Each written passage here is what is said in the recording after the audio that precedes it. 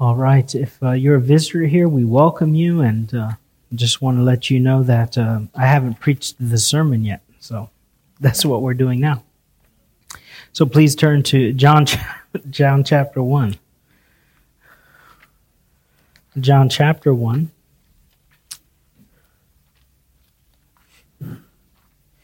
And I know it can be, if you're not used to going to a church that actually preaches the Bible, it can be a bit much coming here. And so much Bible exposition. But, what else? First, what God would call us to do is not to perform for you, not to dance and put on a show and a play and have a quartet and That's not what God would call us to do. God would call us to worship Him according to His Word. But I would also add to that I can't do any of those things anyways. So it would be of no value to you if I attempted to. But this morning we're turning our attention to John chapter 1, verses 43 through 51. John chapter 1, verses 43 through 51. Hear the word of the Lord. The following day, Jesus wanted to go to Galilee. And he found Philip and said to him, "Follow me." Now Philip was from Bethsaida, the city of Andrew and Peter. Philip found Nathanael and said to him, "We have found him of whom Moses in the law and also the prophets wrote, Jesus of Nazareth, the son of Joseph." And Nathanael said to him, "Can anything good come out of Nazareth?" Philip said to him, "Come and see." Jesus saw Nathanael coming toward him and said of him, "Behold, an Israelite indeed, in whom is no deceit." Nathanael said to him, "How do you know me?" Jesus answered and said to him, "Before Philip called you, when you were under the fig tree, I saw you." Nathanael answered and said to him, "Rabbi, you are the Son of God. You are the King of Israel." Jesus answered and said to him, "Because I said to you, I saw you under the fig tree, do you believe? You will see greater things than these." And he said to him, "Most assuredly, I say to you, hereafter you shall see heaven open and the angels of God ascending and descending upon the Son of Man." Amen. Let's pray. Heavenly Father, we thank you for your word. We ask that you would grant me assistance in proclaiming it to your people. Grant them assistance in receiving it. Grant those attention, Lord, who are here, who may be distracted for various reasons.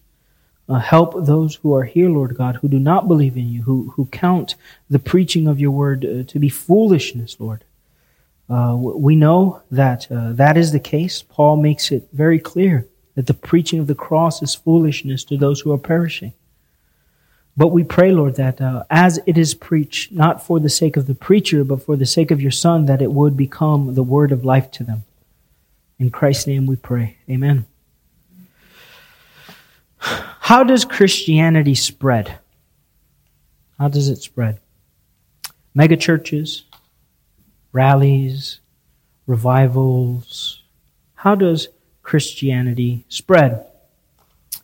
Very simply, Christianity spreads by evangelism. That's how Christianity spreads. Believers bearing witness to Jesus. Believers telling others, "Come and see." That's how Christianity spreads. It's the testimony that we have, of course. If we're outside of the Gospels in the book of Acts, we see that Christianity spread by means of evangelism. As one author writes, the foundational principle of truly Christian expansion, ever since the beginning, new followers of Jesus bearing witness of him to others, who in turn become disciples and repeat the process. It was basically, rinse, wash, repeat. Rinse, wash, repeat. This is how Christianity spreads. And we have it very clearly here in these chapters. In this particular chapter, in these sections, beginning at verse 29, remember, John the Baptist was declaring publicly that Jesus was the Lamb of God, and then we see him do it privately. And as he does it privately with those two disciples, Andrew and John, Andrew goes off and tells his brother. John goes off and tells his brother. And now here we have an example of Jesus doing personal evangelism, going and telling others these things. The following day, Jesus wanted to go to Galilee, and he found Philip and said to him, "Follow me." Now Philip was from Bethsaida, the city of Andrew and Peter. The following day, this is now the fourth consecutive day, and I think this is maybe our fifth week on, but the fourth day of this week, really, that John traces for us. On the first day, remember, John the Baptist spoke to the religious leaders. On the second day, we have his public ministry to the crowds. On the third day, we have his private ministry to Andrew, and then Peter, and then now this description with Philip and Nathanael. And it was Jesus' intention to go to Galilee. He wanted to go to Galilee. Jesus ministered to men and women who were considered insignificant. Galilee was really on the outskirts. There was nobody important there. Look at verse. It was Galilee, Nazareth. These kinds of towns were all similar. So that's why Nathanael says, "Can anything good come out of Kerhonkson?" Wawarsing, Napanock, Ellenville, Accord. We must never forget, that God loves to use and to minister to the insignificant, particularly to those whom the world despises and counts as nothing. Remember the words of Paul, right? What does Paul say about believers in 1 Corinthians? I think it's in chapter 1 or 2. He's speaking of believers. He says in chapter 1,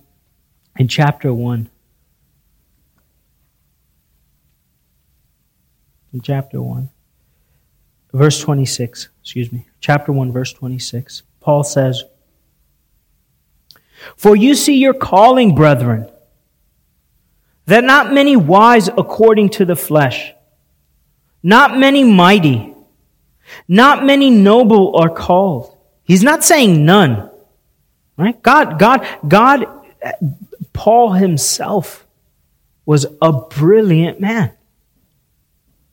Well, it's not none. But he says, if you look among yourself, who are the majority? But God has chosen the foolish things of the world to put to shame the wise. And God has chosen the weak things of the world to put to shame the things which are mighty. And the base things of the world, the things which are and the things which are despised, God has chosen. And the things which are not, to bring to nothing the things that are. Why? Why does God do this? That no flesh should glory in His presence. If we had some really good-looking dude who was 7 foot tall, gigantic, short, just a handsome man preaching the gospel every Sunday, we'd probably fill this building. Right? An eloquent voice, the voice of an angel, right? Smelled delicious. We'd pack the place out. But people would be glorying in his flesh. It was because of the man, right? But God does this that we might not glory in His presence. You see, people who are not Christian, unbelievers, rank just straight up unbelievers, think that they're wise. Right? They think that's the issue. And these stupid people, with this archaic book, there's so many, they say really ignorant things like there's so many versions you can't even understand. Really ignorant things like they don't understand the issue of translation. But they say very ignorant things, and they believe things that are absolutely nonsensical, So now, panspermia, that's what they believe. That some aliens came, this is generally what evolutionists are teaching, some aliens came, and they seeded the planet with life. That's that's from that's like Twilight Zone. I think that's actually one of the Twilight Zone episodes. But you see, what God does is this is the Scripture. God's word is true wisdom. To the unbeliever, it appears to be folly. So what God does is He saves those who are foolish, so that they cannot boast in their flesh. And that's what He does. So He's intending to go. He desires to go to Galilee and to minister there. And He finds someone. He finds Philip. Now, there are two ways of finding things. You stumble across it. I lost my wallet the other day. I'm searching for this thing. Well, I actually lost my wallet twice. I lost my wallet, and then my wife stumbled across it. It was in the middle of the kitchen floor. I'd still think one of my kids was hiding it, but anyway. So that's one way. That's one way. The one way to find something is you stumble across it. The other is by searching for it. The second time I lost my wallet, for some strange reason, it was in my bathrobe. I don't know why it was in my bathrobe. Again, I think my kids were hiding it, probably. But so there are these two ways of finding things, and here it's the second is what the word means, by means of searching. The Lord Jesus was looking for Philip. The Lord Jesus was looking for Philip, and He found him. We must never lose sight of the fact that Jesus came to seek and save that which was lost. That's why Jesus came. You see, sometimes we can get so concerned with helping people to come to grips with the knowledge that they've sinned that we forget that Jesus came to save sinners. But He came to seek and save that which was lost. He was not another rabbi just, waiting for disciples to come to Him so He could teach them His ways. He came to lay hold upon His sheep because He loves them. We could never lose sight of that. That's why Christ came. And that's how we go out for others. We go out to seek and save those who are lost. They may be in our own home. They may be in our workplace. They may be our neighbors. They may be the cashiers at the Walmart, or the waitress at Ricky Lynn's, whoever it might be. But that should be our intention, because men and women are lost. You see, either you are a biblical Christian. You are one who's heard those words in some way or another. Follow me. And you've decided to follow Jesus Christ as He is presented to us in the gospel as the true prophet of God and the only Savior of the world. You don't have to add anything else to Christ. You either follow Him that way or you're lost. So we as God's people, we go out this way with this intention.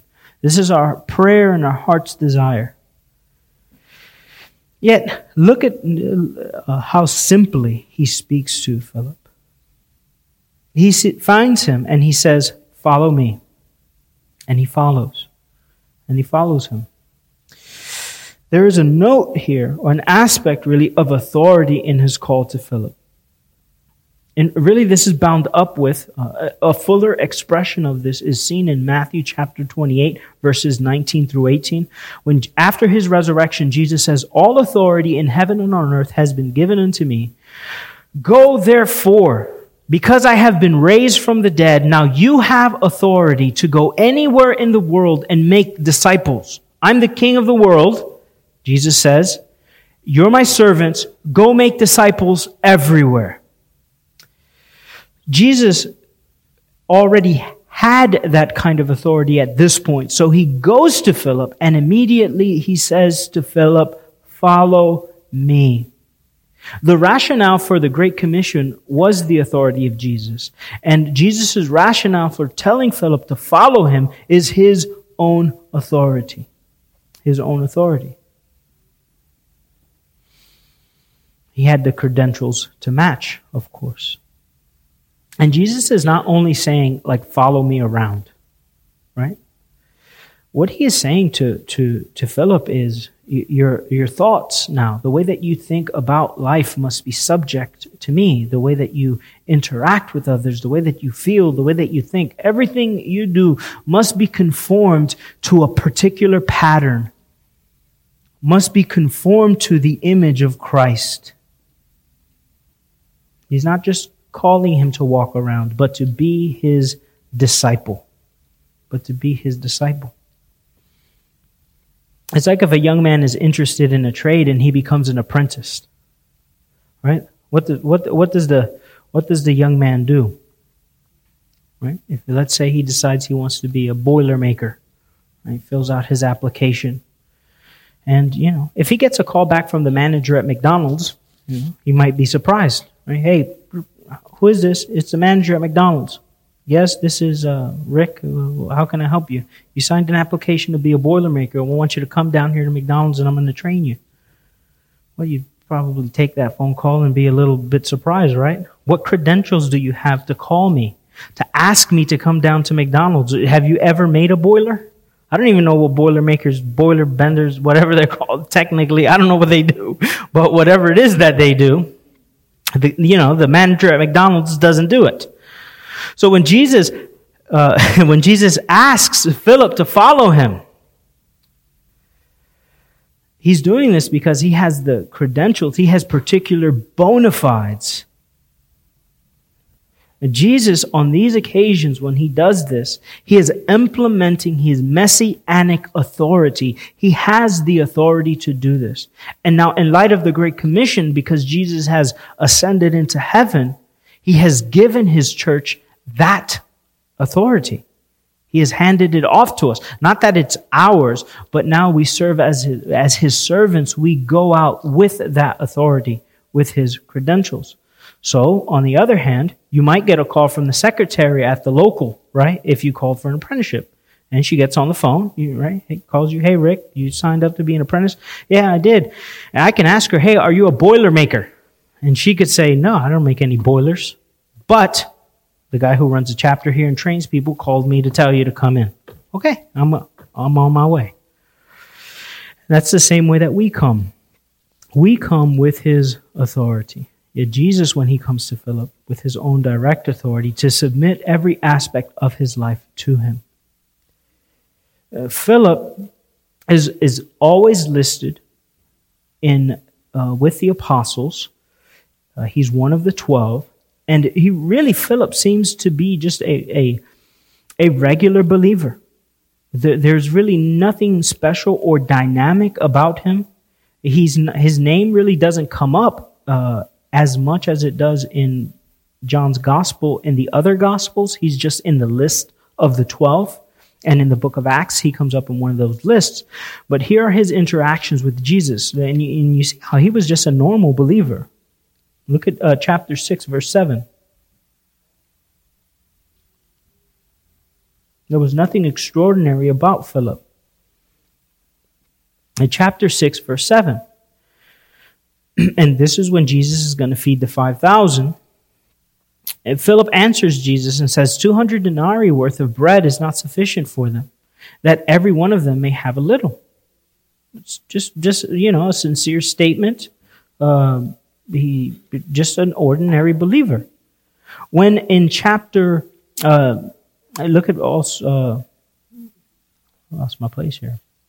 I look also at chapter 12. Look also at chapter 12, and here, verses 21 through 22.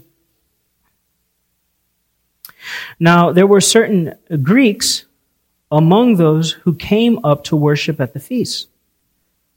Then they came to Philip, who was from Bethsaida of Galilee, and asked him, saying, Sir, we wish to see Jesus. And then Philip goes to Andrew, and Andrew and Philip go to Jesus, right? So it's kind of, he has these disciples, these men who are interested in Jesus come to him, and what does he do? Does he preach a sermon? Well, he doesn't really preach a sermon. It appears that he's rather just a simple believer. The fact that it's highlighted, we'll see what the Bethsaida means house of the hunter or house of the fisherman. And he was probably just a regular fisherman. He didn't have a very high education. He was just a normal believer. These Greeks come up to him. He doesn't know what to do. So he goes to Andrew for assistance. And then they bring the men to Jesus. In chapter 14, he comes up another time. Look at chapter 14 and verse 8. And this is a statement to Jesus. He says to Jesus, Lord, show us the Father, and it is sufficient for us. Jesus said to him, Have I been with you so long, and yet you have not known me, Philip? You see? So, just a normal believer. The text. So, I'm not saying that the man was a twit, like he was an incompetent, incompetent person, but he was just a normal believer. He was more than likely a fisherman, and he was more than likely friends with Peter and Andrew. He was more than likely their friend, because we see, go back to John 1, and look at how he makes this statement to Nathanael. He says to Nathanael, in verse 45, we have found him. Who's the we? Well, more than likely, it's the other two. Three. Really, it's John, it's Peter, and Andrew. So he probably knew them. He was a fisherman, but just a normal believer. And here's what's impressive. Jesus goes to look for him. Jesus didn't go look for Peter. It doesn't say that. Jesus goes to look for this normal believer.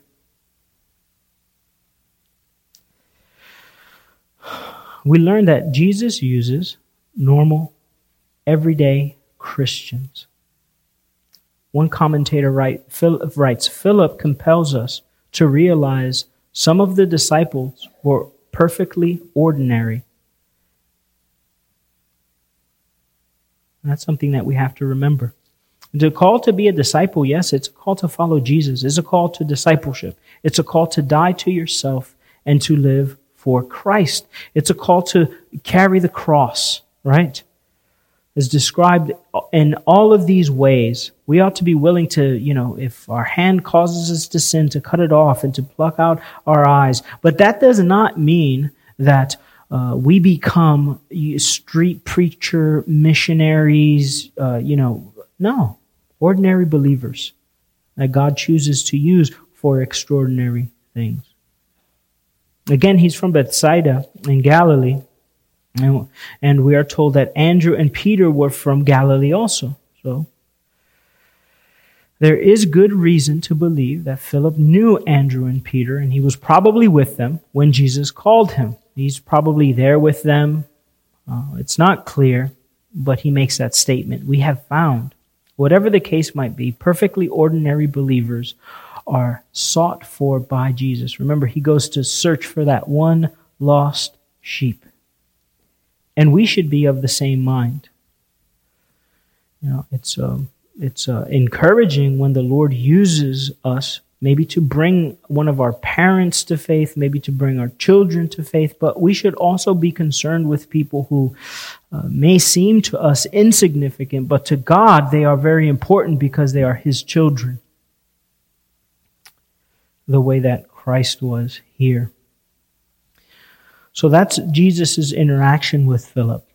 And then Philip goes. And he found Nathanael and said to him, and it's the same word. He goes to look for him. He finds Nathanael and says to him, "We have found him, of whom Moses in the law and also the prophets wrote, Jesus of Nazareth, the son of Joseph." And he says something that's important. Remember before, when Simon is approached by his brother, he says, "We have found the Messiah." But what Peter says is a little more simpler. He doesn't give a theological concept. He says what he says is, him whom is written about in the Scripture, the person who the Old Testament declares was coming. In essence, he's saying, the one who fulfills the Old Testament is here. He points to the Scripture. He points Nathanael to the Scripture. And this is important really in trying to figure out who Nathanael is. But this becomes a very important theme in the Gospel of John, that Jesus fulfills the Scriptures. Right? Jesus is not just stepping onto the scene, appearing, and with no connection to things that have been said previously in the Word of God. Jesus' ministry is directly connected to the Word of God, and not only in places that, like Isaiah's prophecy of the suffering servant. Yes, those tie to Jesus, but even places that would appear to us to be insignificant declare to us the coming of Christ. Look at these examples in John. These are just a few, and we're not going to interpret them, but I want to present them to you so you can think about some of these. Look at John chapter 2, verse 17. So Jesus cleanses the temple.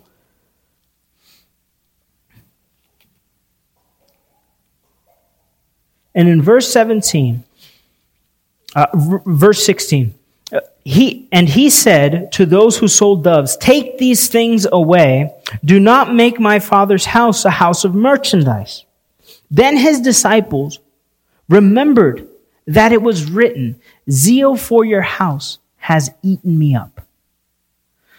So the Jews answered and said to him, "What sign do you show us since you do these things?" Jesus answered and said to them, "Destroy this temple, and in 3 days I will raise it up." Then the Jews said, "It has taken 46 years to build this temple, and you will raise it up in 3 days?" But he was speaking of the temple of his body. Therefore, when he had risen from the dead, his disciples remembered that he had said this to them, and they believed the Scripture and the word which Jesus said to them. So first, he's a fulfillment of this one who is eaten up with zeal for God's house. That's from Psalm 69, verse 9. And if you read the psalm, it's not a technical messianic psalm. Yet, what is the statement that he says here? Remember, it says that they believe the Scripture. Now you might say to yourself, "Oh yeah, this is Scripture right here. They believe this event happened." No, look at the contrast. "And the words which Jesus had said." Jesus said that he would be raised from the dead. And what is being implied here? That the Old Testament predicted the resurrection of Jesus. So in the Old Testament, the resurrection is there. More detail when we get to this passage. Look at chapter 7. In chapter 7, verse 37, you have the promise of the Holy Spirit.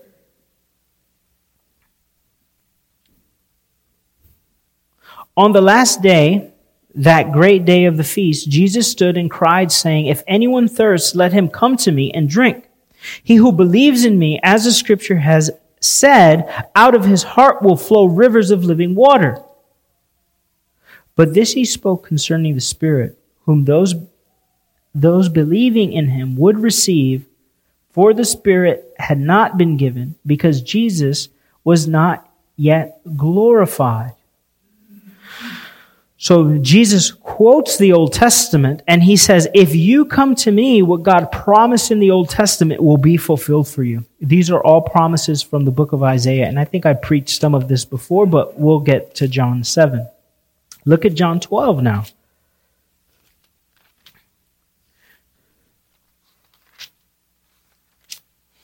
John 12:15. We read this morning from Zechariah. John 12:14. Then Jesus, when he had found a young donkey, sat on it, as it is written, "Fear not, daughter of Zion. Behold, your king is coming, sitting on a donkey's colt." His disciples did not understand these things at first. But when Jesus was glorified, then they remembered that these things were written about him and that they had done these things to him. Very, very clear there. Now look at chapter 20. The last place is chapter 20 and verse 9. This is the empty tomb. You can actually go back really to verses in chapter 19, verses 31 through 37, and there are a number of passages there that are fulfilled in Christ's death. You have many references there, but look at chapter 20, verse 9. For as yet they did not know the scripture that he must rise again from the dead. It was predicted in the scripture. What Philip then says to Nathanael is, Nathanael, we have found him who fulfills the scripture. Not just what's written in Moses and what's written in the prophets. And this is sort of a way to say the entire Old Testament. We have found him who fulfills the Old Testament, all of the promises that we have been longing for. The reason this is important for understanding who Nathanael is look at how this interaction between Nathanael and Jesus go.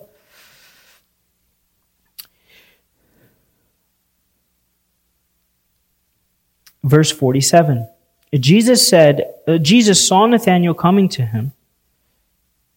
Verse 47 in chapter 1.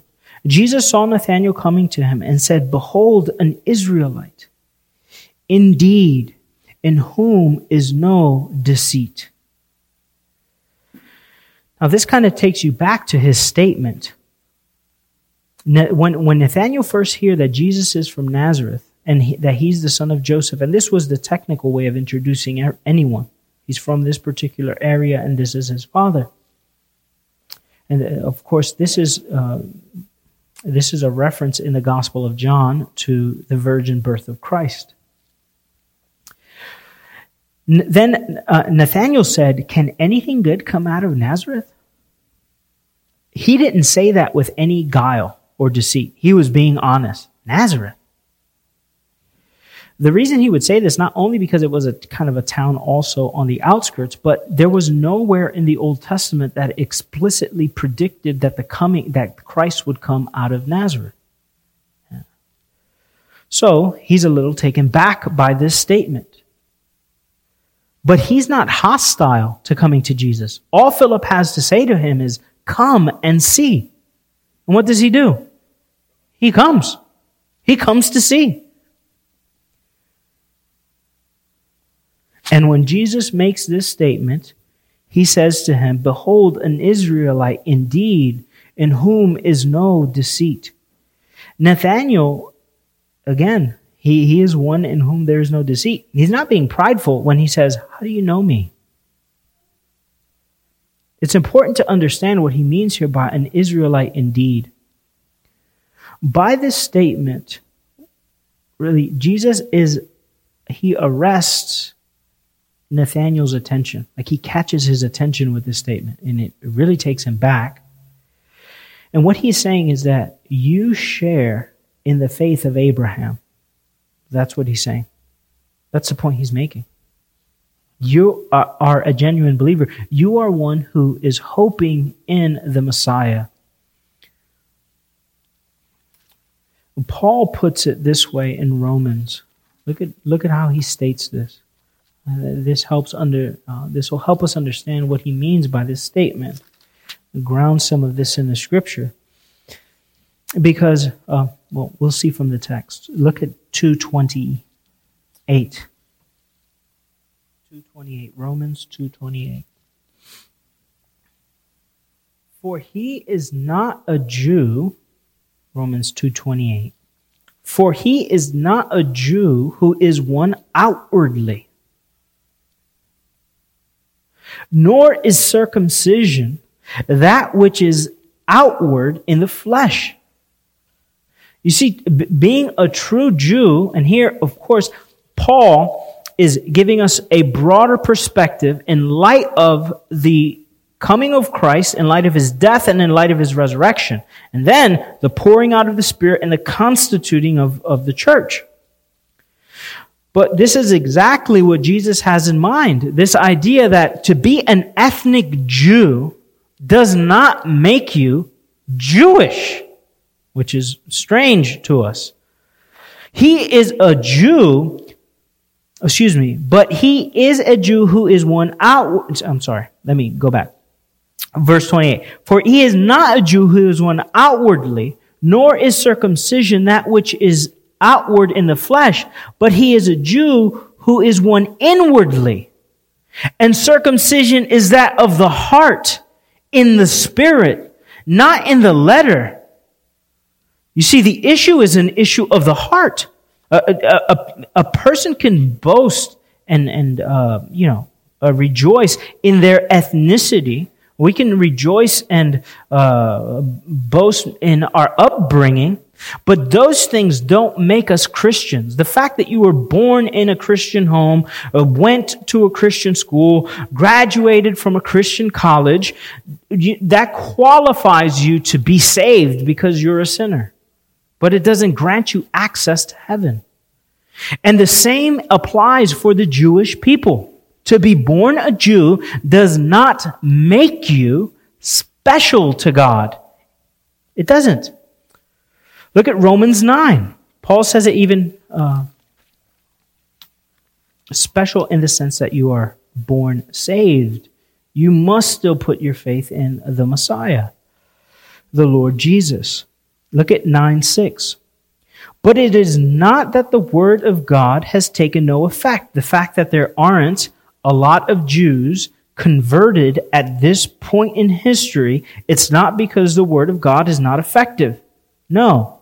For they are not all Israel who are of Israel, nor are they all children because they are the seed of Abraham.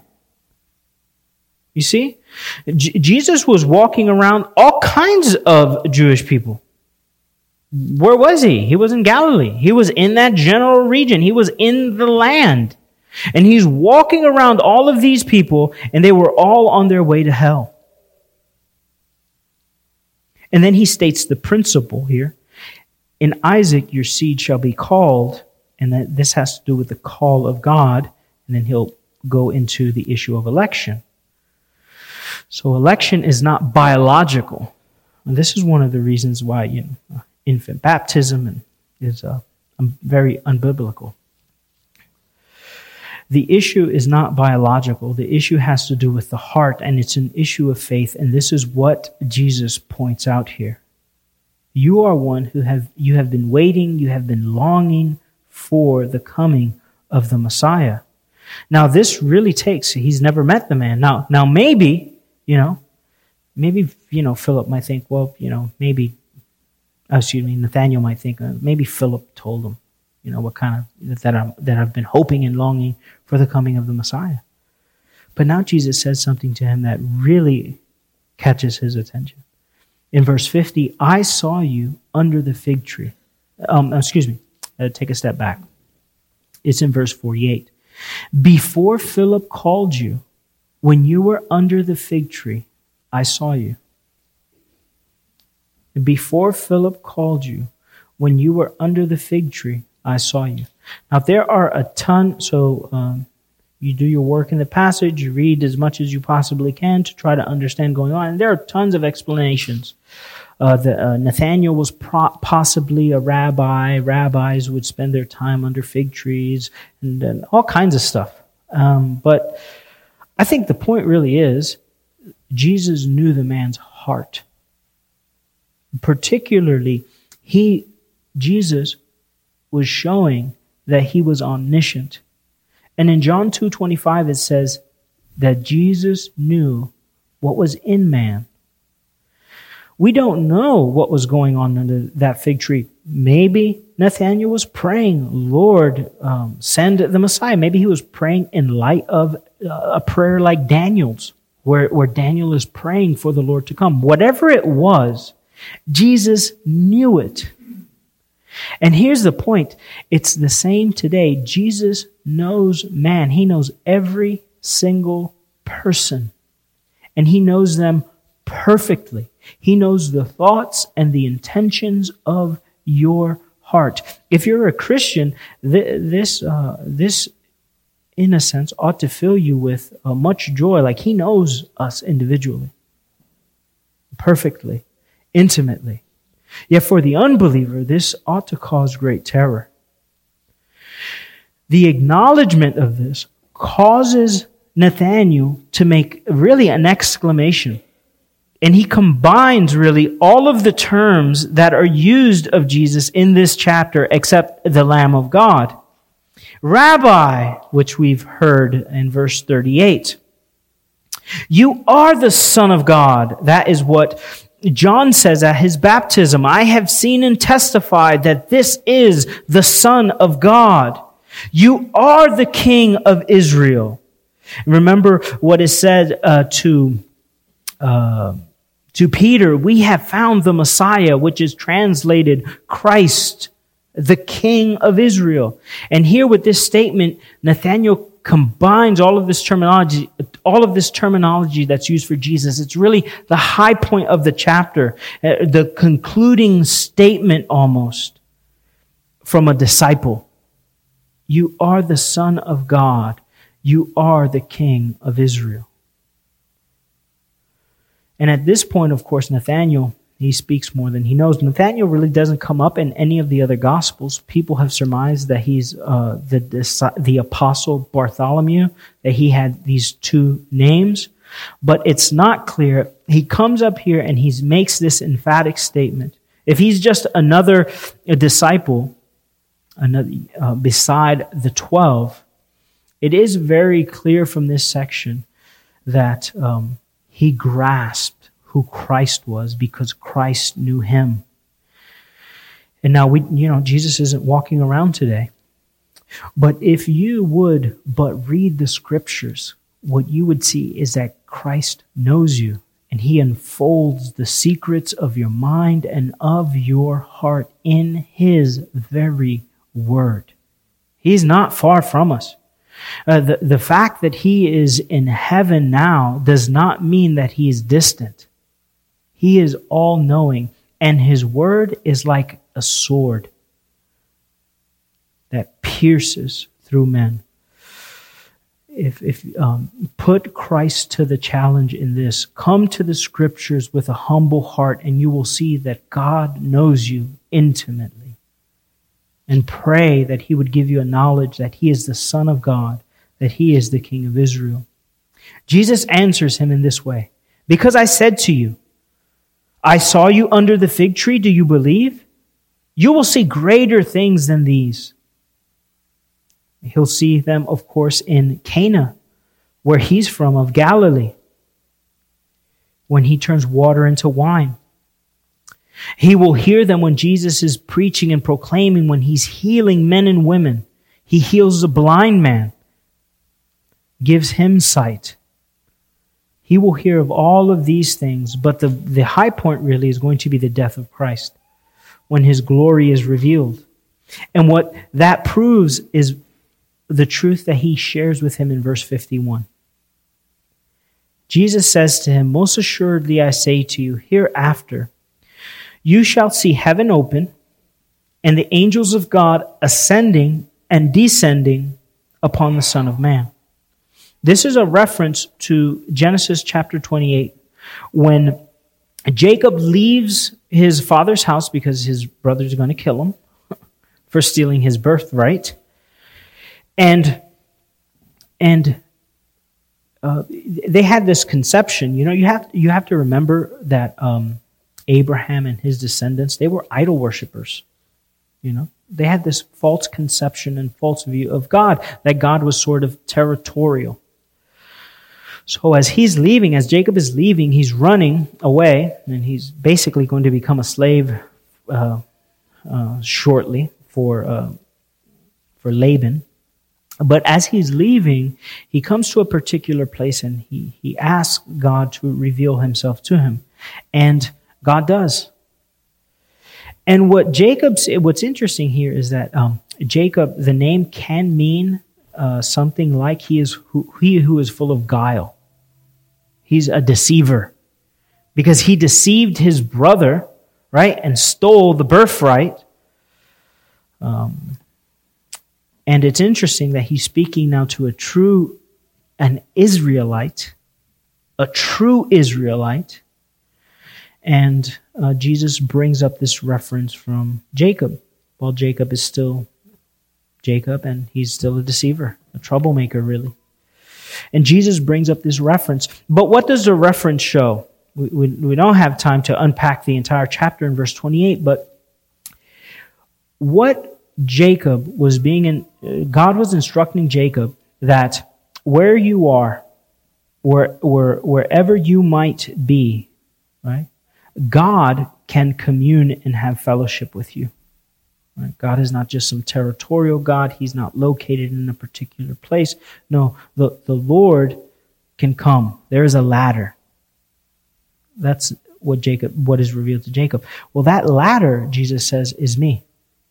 I'm the mediator between God and men. You're declaring that I am the Messiah, that I'm the Son of God. Much more than that. I am the mediator between God and man. And that mediator is the term that he missed here, that John the Baptist was declaring. The Lamb of God who takes away the sin of the world. We need a mediator not only to stand in between us and bring us to God, one who is righteous, but we need one to bear all of our sins. And he is declaring to Nathanael, I am the one who's come to make a way for you to have fellowship with God by my death. You think that knowing that you were under the fig tree and knowing your thoughts and the intentions of your heart reveal to you my glory, you will see my glory the greatest when I die to save sinners. Nathanael, that is when you will come to know me.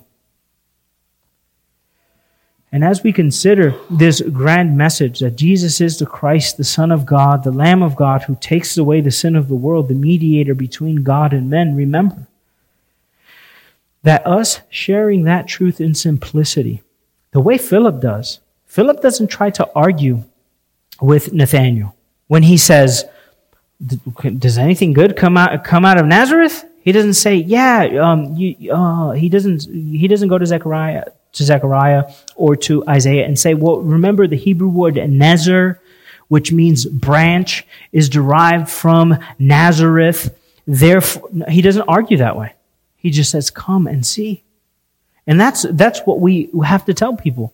You see, we're not trying to win people to Christ by the power of our intellect, with the might of our apologetics. We might have all those things. Those things are helpful to us. They're tools. But ultimately, men, women, and children must come to the Son of God, the King of Israel, the Lamb of God who takes away the sin of the world.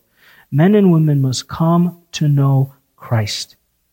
And that is the way, not only that Christianity has been spread throughout history, but that it will be spread in this valley if we are faithful to declare these things to others, to the insignificant, right? To people who nobody else wants to talk to. Nobody talks to that guy. He's an old curmudgeon. He's lived in that house for 45 years and nobody likes him. Well, give me his address, right? Those are the people whom God is interested in. the foolish of the world.